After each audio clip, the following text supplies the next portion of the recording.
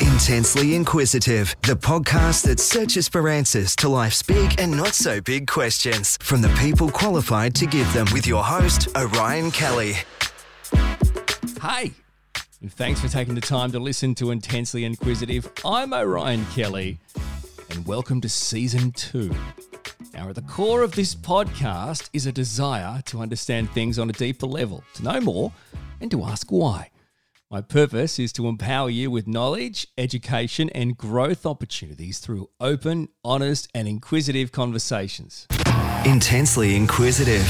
In this episode, we explore the topic of education and ask the question, is our education system providing children with disabilities the same quality of education as their peers? My guest on this episode is Travis Saunders. Travis is an education consultant, autism advocate, public speaker, and host of the ABC podcast, The Parenting Spectrum. Travis, thanks for joining me. Yeah, it's great to be here. Now, before we dive in and explore educating children with disabilities, just for those listening, you want to share us your connection to education and kids with disabilities so we know where you're at? Yeah, sure, Ryan. Look, I first graduated from university 20 plus years ago, and I've got a career in education that spans that length of time in primary schools and secondary schools, and more recently in private enterprise. And so I've taught children on the autism spectrum all over the world, in the United Kingdom, in New Zealand, Singapore, and Australia. And I've worked as a behaviour specialist through roles including education department behaviour advisor, acting assistant principal of behaviour and human resources. I've done a number of welfare coordinator roles and new level coordinator roles, and also worked as a careers counsellor. But I've also worked with children with disabilities in my own business for many, many years now, doing one-on-one support work out in the community, but also within schools and working with their parents, and also working with schools to create better outcomes for kids. Do you mind broadening out a bit on the education consultant role? I'm just interested, what kind of work do you do in that role? Yeah, look, it's changed a lot, and it's changed a lot quite recently in terms of the last 12 months. So if we look back over several years, it was supporting students one-on-one within a classroom, so working with their parents and also the classroom teacher to develop plans to support individual children and accommodate individual children's needs within a particular classroom. It was about supporting staff to become better at their jobs and to build on what they already know and their knowledge, and to adequately support the child to achieve great high outcomes. And also supporting parents one-on-one in terms of providing advice as to different strategies that they could use in terms of those daily interactions with classroom teachers, to strategies to managing conflict, to supporting their child in terms of how to approach certain homework tasks. So it was really quite varied.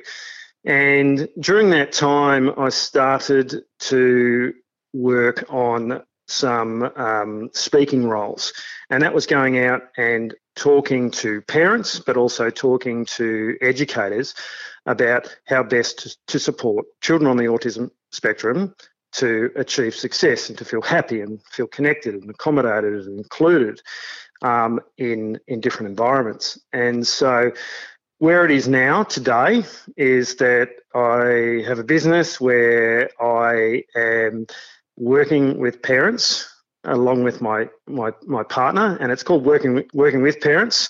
And we actually run workshops that are all about improving the relationship between the person that's working with your child who has a disability and the parent. And so we work with allied health professionals and educators and medical professionals, and we help them understand how they can actually improve their relationship with the parent and what that means for better outcomes for that parent's child. And so in line with that, I also do keynote presentations on how we can actually all be a positive guide in an individual's life and what that means and what that looks like and what that feels like.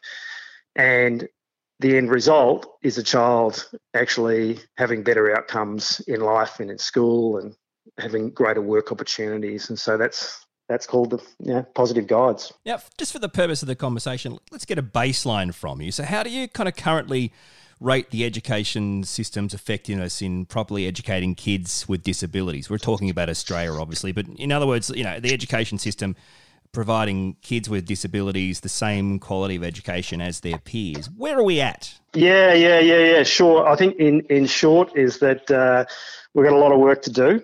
In 2008, Amaze, the leading Victorian autism organisation, commissioned 2 research reports by a couple of universities in Australia, and that research found that autistic students have the worst educational outcomes of any students with a disability, with almost 97% facing difficulties in their education.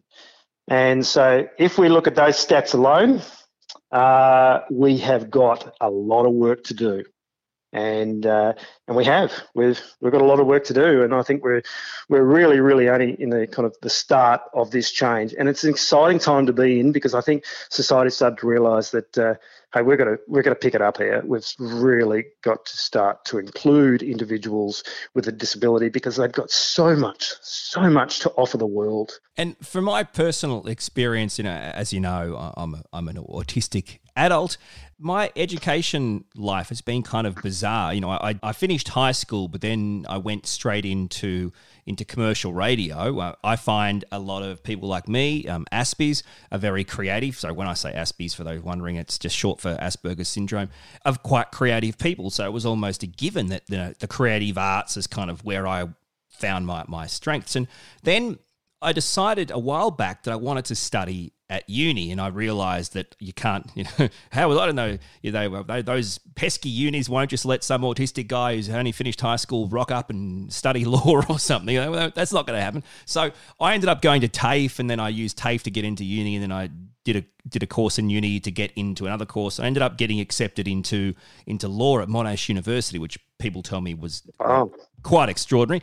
And that's fantastic. Yeah.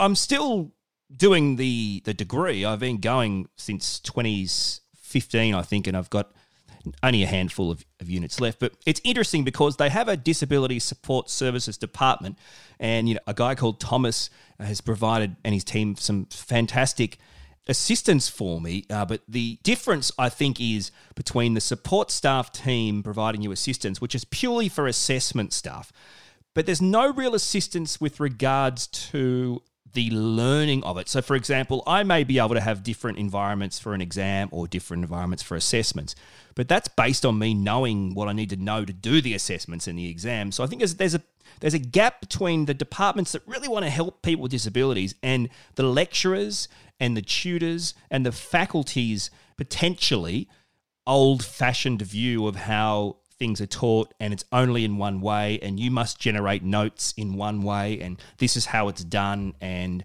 I think I'm experiencing that firsthand, because the assistants can only help you so much in the end. If you don't know if you haven't learnt properly, you're not going to do well in assessment. So do you think teachers and other staff members are adequately trained and knowledgeable enough to competently educate and manage kids with disabilities? Well, I think that's a great question, and I think you kind of nailed it. You use the word manage, and that's obviously what's trying to happen at the university in terms of we teach this curriculum and we assess this way, rather than accommodate children and adults with disabilities. And what happens when we manage kids?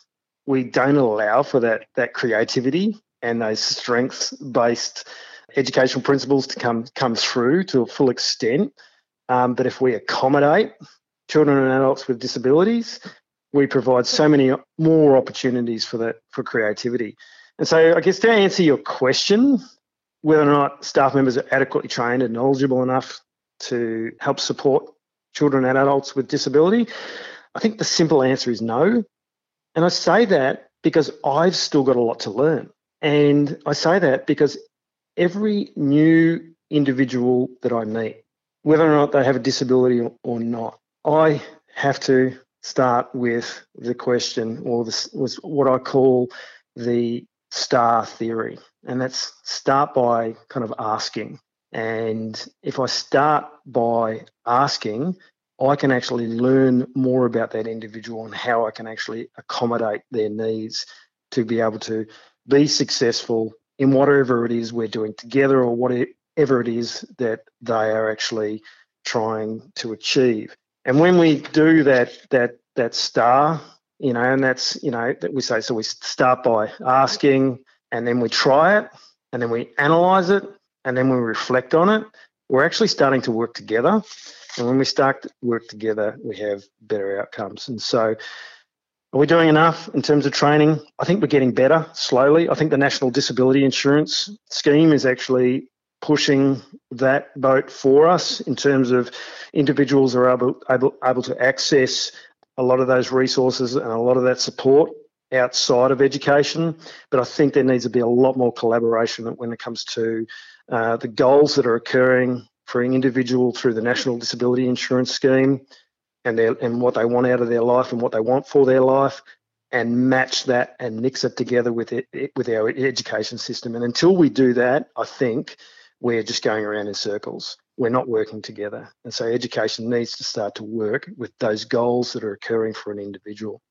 And so when I look at what's going on in schools, I think there are some fantastic people that are coming in to school environments in terms of training, in terms of giving strategies to be able to support people with disabilities and autistic people. But a lot of those are kind of like brushstroke strategies. They are those generalist strategies that aren't supporting, I guess, you, Orion, as that individual. They're using these brushstroke strategies that they go, oh, okay, this is what the researchers said that works for children or adults with autism. Let's do this on our own. Now, that's not necessarily going to help you in any way at all, because they haven't started by asking, and they haven't evaluated what your strengths are, and they haven't accommodated your needs because they've used strategies that aren't in line with you. And until we start to do that, until we start to create a culture and that expectation that is about the individual, very little is going to change. And I think you made a great point about different areas, and there's a breakdown between departments. For example, I'm extremely grateful for the existence of a disability support services department in a university. To me, that's extraordinary. That's fantastic. But I think from my point of view, the frontline people, the frontline educators, I mean, you would know, or maybe you don't, but I know this is kind of where you started out. Let's say I wanted to do a degree in education at uni to become a teacher, right? Is there a unit or units specifically on teaching disabled kids, or am I that just a bad joke? I mean, I would assume there would have to be, surely. Oh, look, obviously there are many universities running, many varied programs around the country, but it's certainly becoming something which is being highlighted in terms of course material today. It's certainly something that's starting to begin, but it's only the beginning. Yeah. And one unit of looking at different types of disabilities and how to support children and adults with different types of disabilities is only that. It's a beginning. It's a starting point. We're all lifelong learners, and that we only have to look back over the last 5 years of how much has changed in our understanding of disability and our understanding of, if we look at autism as a particular example, how much we now know we got wrong. And that's only over the last 5 years. Yeah. And that's because we're listening to autistic voices. And so as a university, unless you've got people that actually have a lived experience developing those course materials or coming in as mentors or speakers, we're just kind of regurgitating the same material that was outdated. Yeah, no, it makes total sense. And, before I got to go to the next question, it just reminded me of something I saw a while back. This has no connection to my area or my school. I just saw it on social media that someone who has an autistic child, relayed the story, and the teacher talked about how, students, we're running an awareness fundraising day for autism, and I think one of the kids might have asked, and the teacher said, what that means is we're raising money for people who can't control themselves. That's what a teacher said to a class in 2019. Yeah, it's horrendous. So we have to acknowledge. Let's not get stuck in the social media vacuum of everything's amazing and great or everything's bad, and we have to look at it, holistically. But as just an example, there we really have a long way to go with regards to teachers and teaching staff. And I think there needs, once you're in the job, there needs to be really structured, compulsory annual education on all these different types of things. No different to how medical healthcare professionals have to get an amount of credit points each year to maintain their license in training and learning, if you know what I mean. I don't see why it's any different. It's our kids' education at stake. It seems pretty important to me. Yeah. Look, and it's so important. And look, I was lucky enough recently to be a keynote speaker and run 3 workshops for the New South Wales Secondary Principals Council.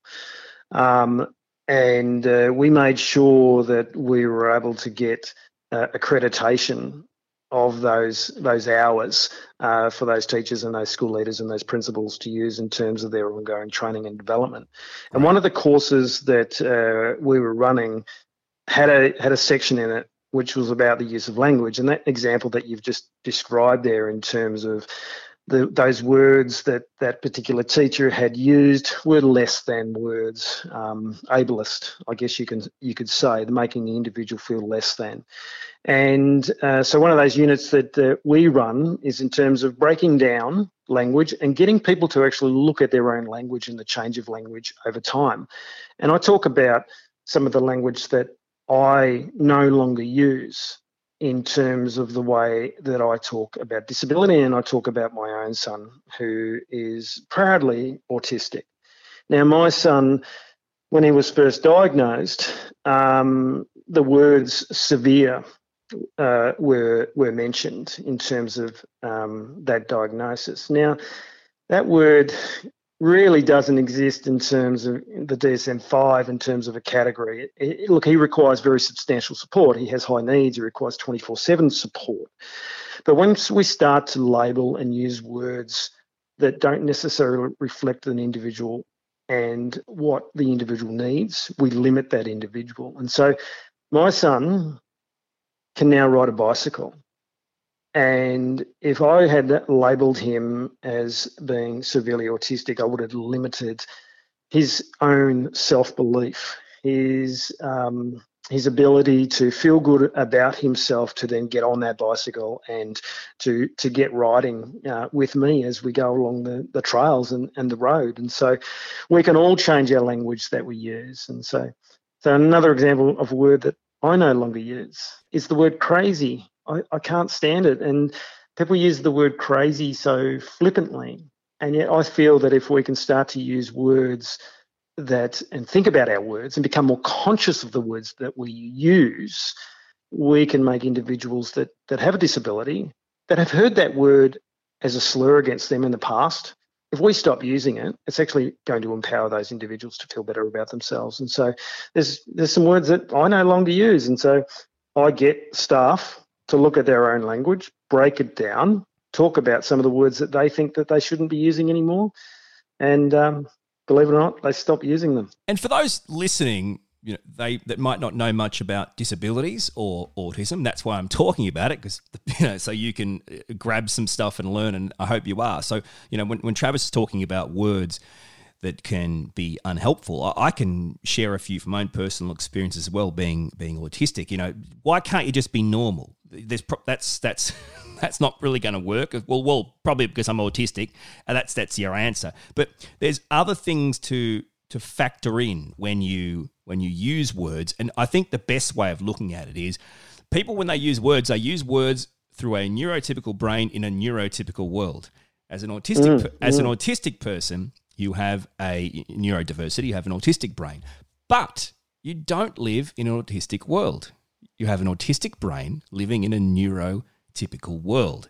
So when people use words that are normal words to normal people in a normal world, they if you could just stop for a second and think about that, it'll just let that sit with you. I won't use anyone else. I'll just say me. Me, Orion, as an autistic person, I will never get to live in my world.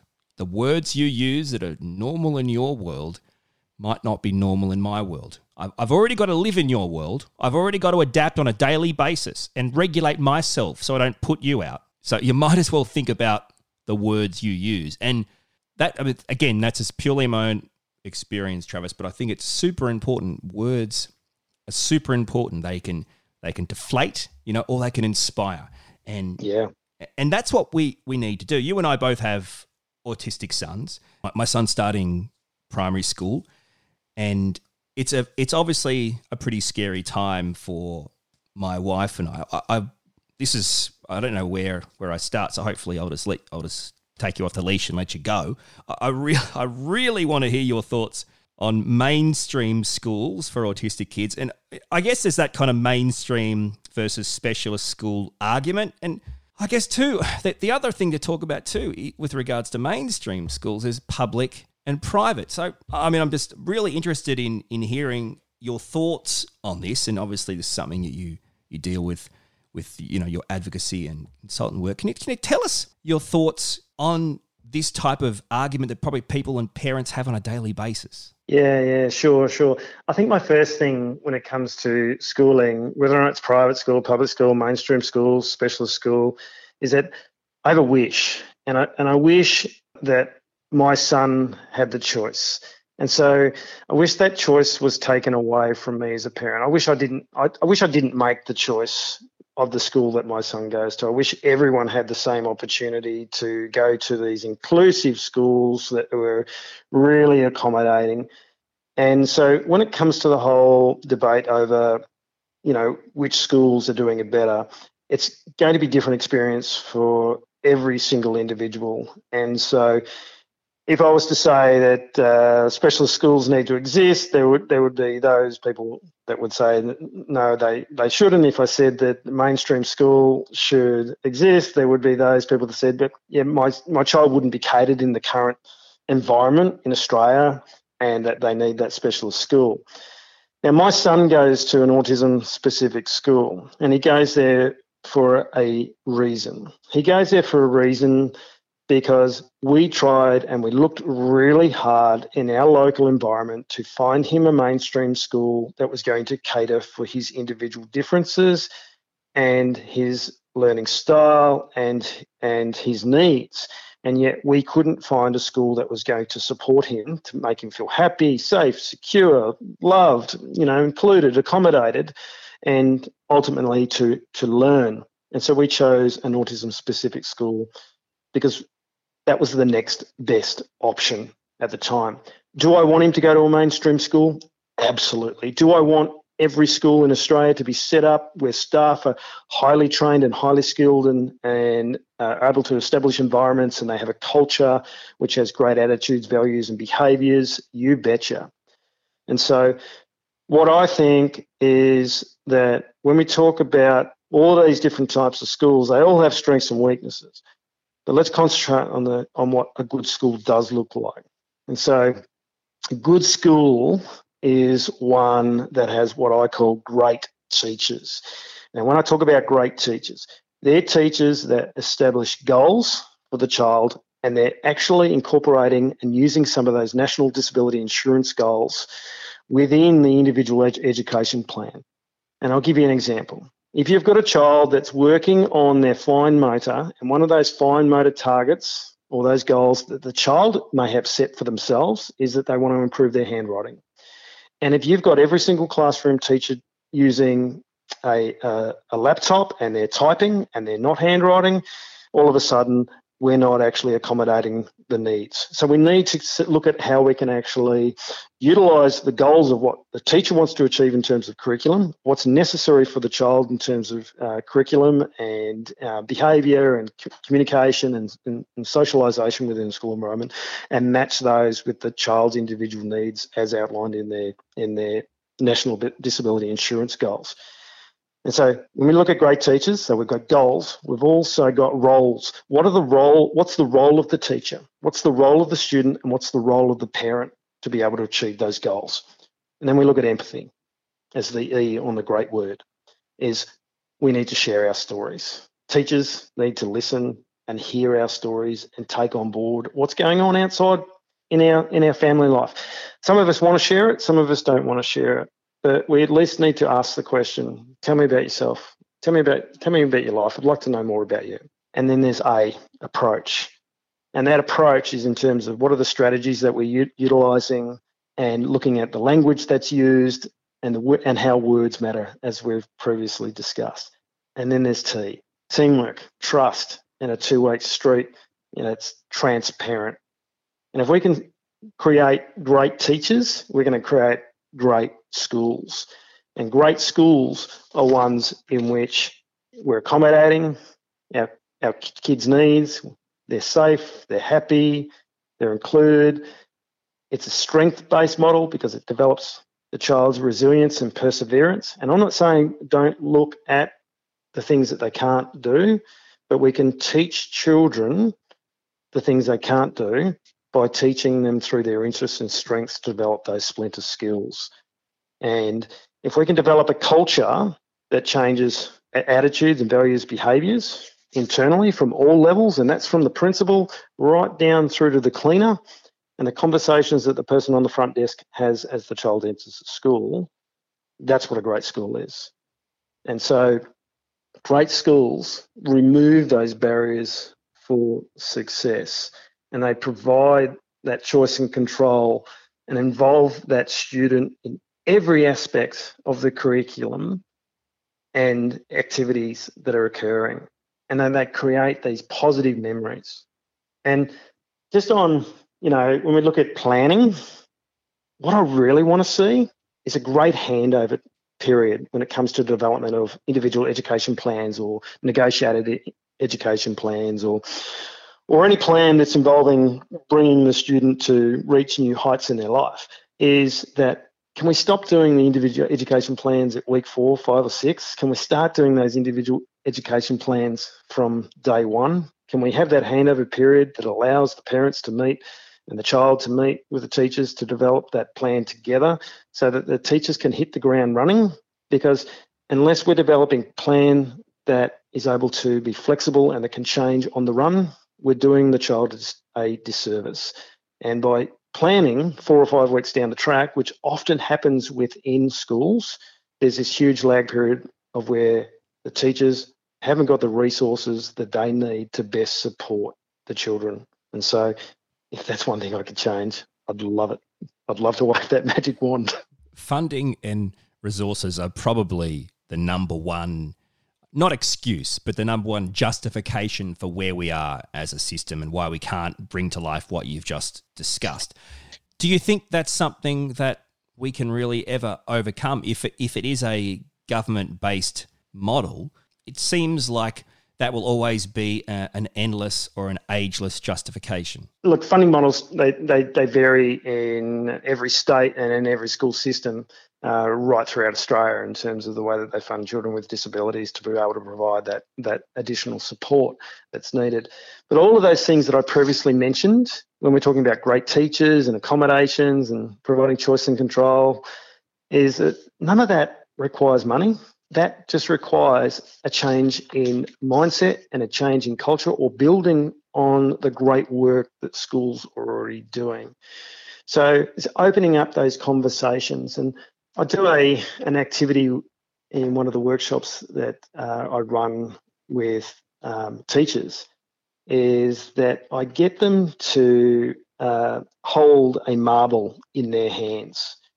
And that marble is almost like a crystal ball. It's a representation of something positive that's actually occurred in the school with the child that they're working with. And that child can have a disability or not have a disability. And so we set up this system of having marble jars around certain areas of the school. And so every one of those marbles represents a positive story of something that's occurred with a child, say on the autism spectrum or a child with disability. And so every time the teacher has a positive relationship with a parent, they put the marble in the jar. Every time the teacher has a positive interaction with a student, they put the marble in the jar. And then what happens, the marble jar starts to fill. And then during a period of time in the school, it might be around a coffee during a recess break, or it might be in a more formulated approach during a staff meeting or a professional development day, staff start to share those positive experiences with each other. So rather than concentrating on that management word that we discussed before, we're starting to talk about the words that are positive and they're accommodating. So we're starting to share positive approaches to strategies, positive relationships. And what that does, it starts to build a culture, and that starts to change those attitudes, and it starts to change the values and ultimately behaviours. And that doesn't cost anything. That's free. And that's something that should be occurring in all schools, and doesn't need money. But we do need money.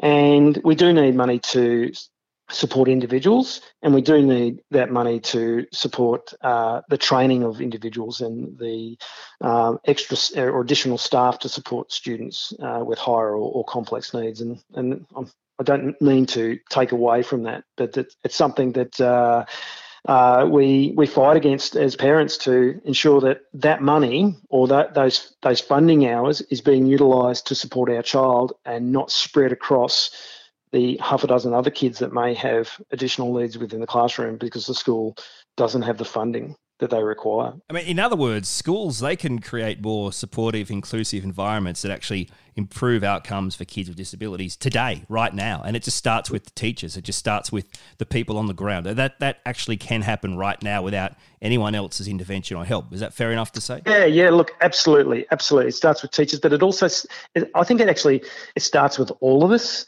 And I'm part of that equation as a parent as well. And I've learned over the years, I've made many, many mistakes when it has come down to those interactions that I've had with teaching staff. Warranted or not, I now reflect on it and I go, what was I doing? Why did I say that? And that's because we all love our kids. But we also got to realise that the majority of our teachers, they also love our kids, and that's why they're in it. They're in it because they actually care for children and they want to see them grow and they wanted to see them develop and have greater life outcomes. And so we've just got to find a better way of working together.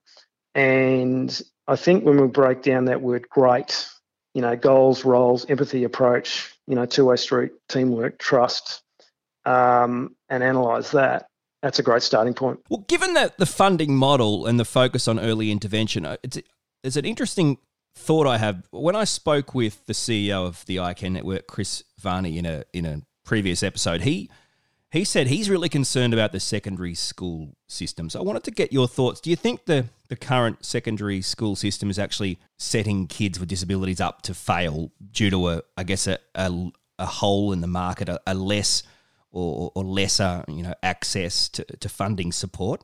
Look, I think there is so many stresses on teachers with regards to what they need to do and what they need to have their head around on a daily basis in terms of, testing and NAPLAN and writing of assessments and marking of assessments, having their head around curriculum and understanding different learning styles, and then having time to have meetings. They seem to have to be able to do absolutely everything. Now, if you're a primary school teacher, you've got a smaller number of kids that you are having those interactions with on a daily basis. If you're a secondary school teacher, you could effectively be teaching up to a few hundred or a couple of hundred children every single week. Therefore, the amount of time that you have to have those interactions with, so for example, parents, is reduced. The amount of time that you have those interactions with the individual child is reduced. The amount of time that you have to produce those individual education plans is reduced. So it's a pretty tough gig when you kind of break it down and look at it like that. And so, but it's no excuse for not looking after individuals' needs and accommodating their needs. And so one of the things I like to talk to teaching staff about is that we can all make a difference in somebody's life. Now, if we take, for example, Chris Varney, and you mentioned Chris, and Chris is such a great guy, and he's what he's done has just been so inspirational. He employs 44 people through the ICANN network, but he talks about a teacher in his life, and I think her name was Mrs. Horvath, and that was almost the conduit, or the the link between his mum, Chris's mum, and Chris and the school is that Chris's mum found somebody that was going to be able to nurture and look after and support Chris and help support Chris's needs. And so when we're in a very large environment with so many students and we're teaching so many students, it's very difficult if you're for example, a homeroom teacher. Now, you may have 6 or 7 children with high needs or with disabilities, and the other homeroom teacher may only have 1, for example. And so there's a bit of, difficulty when it comes to equity distribution in terms of workload, in terms of that liaising with the parent and liaising with the students to be able to look after their welfare. So I like to say now is that, like Chris, is that we need to find the person that's that child's Mrs. Horvath within that school environment. And so when we can do this in a really, really simple way, within a staff meeting or a professional development day at the start of the year, is that we talk about a child with a schooling environment, and we talk about their particular needs, and then we ask the question, is there anyone in this school that has a really good relationship with this kid? Would you mind taking on the role of supporting that child in terms of liaising with the parent and helping construct the individual education plan, and then liaising with the other staff so that we can all get on that same page? And so therefore we distribute that workload. We're giving the child an opportunity to accept that person as their possible, maybe it's their mentor or their tutor or it's their person of initial contact. And if they accept that, then they have a greater opportunity for growth and development. And that, once again, that doesn't take money. That just creates a change in structure and a rethink in the way that we actually do things. There seems to be a void between a mainstream school that caters for a particular child and a specialist school that caters for a particular child, and that middle void of kids that they don't really know which way to go or can't get the kind of education that they need. And you've talked about autism schools. I'm just interested, with autism schools, do we need specialist autism schools catering for each level? I mean, and with regards to terminology these days, ASD 1, ASD 2, ASD 3, there can be, high care needs, low care needs. It is a very broad difference, and everyone on the spectrum is different. But I know we've talked about just the perfect situation, the ideal world, but it seems that void in the middle is quite concerning. Is that a way forward, or should we just continue to do what you've talked about, which is just making the mainstream experience more inclusive? Look, I think that every child has the right to have exactly the same education as their neighbour. And so if you asked me 12 months ago whether or not I believed that my son should have just gone to a specialist school or just gone to a mainstream school, my answer would be very different to what it is today. I think he deserves an opportunity to go to a mainstream school that has a culture that's accommodating, safe, keeps him happy, keeps him included, uses his strengths and interests, and values him as an integral member, and creates a curriculum around him that is the same as the other kids, but is accommodated for his own individual needs. But at the moment, that doesn't seem to exist for my son in my local area. And so that's going to be a very different experience to other children with disabilities and other parents with children with disabilities. And so I have a really good relationship now with my child's classroom teachers. My son feels really included within the autism specialist school. There is such a variety of kids there. It's amazing. The other day I went to a performance and there's a kid up the front playing a guitar and singing such amazing vocals. And then there are children that are actually learning by typing on the AAC device, and then they're having an opportunity to have those words heard in an open forum amongst a large audience. Now, I've been to too many mainstream schools where I've seen children who are nonverbal have the opportunity to actually be included in such a caring environment. It's something that I dream of, and I'm going to do everything I can to support that to occur in Australian education systems. So do I believe that we should have specialist autism schools? They're needed now for my son, but I hope that tomorrow and the next year and the year after that we have a growth in development and understanding of disability, and we build on the current cultures that exist in our mainstream schooling systems so that in the years to come, children like my son are going to be welcomed with open arms and not seen as a burden on the system. And I feel deep down that that's often the case, that staff go, we'd like to do it, but geez, it's going to be hard.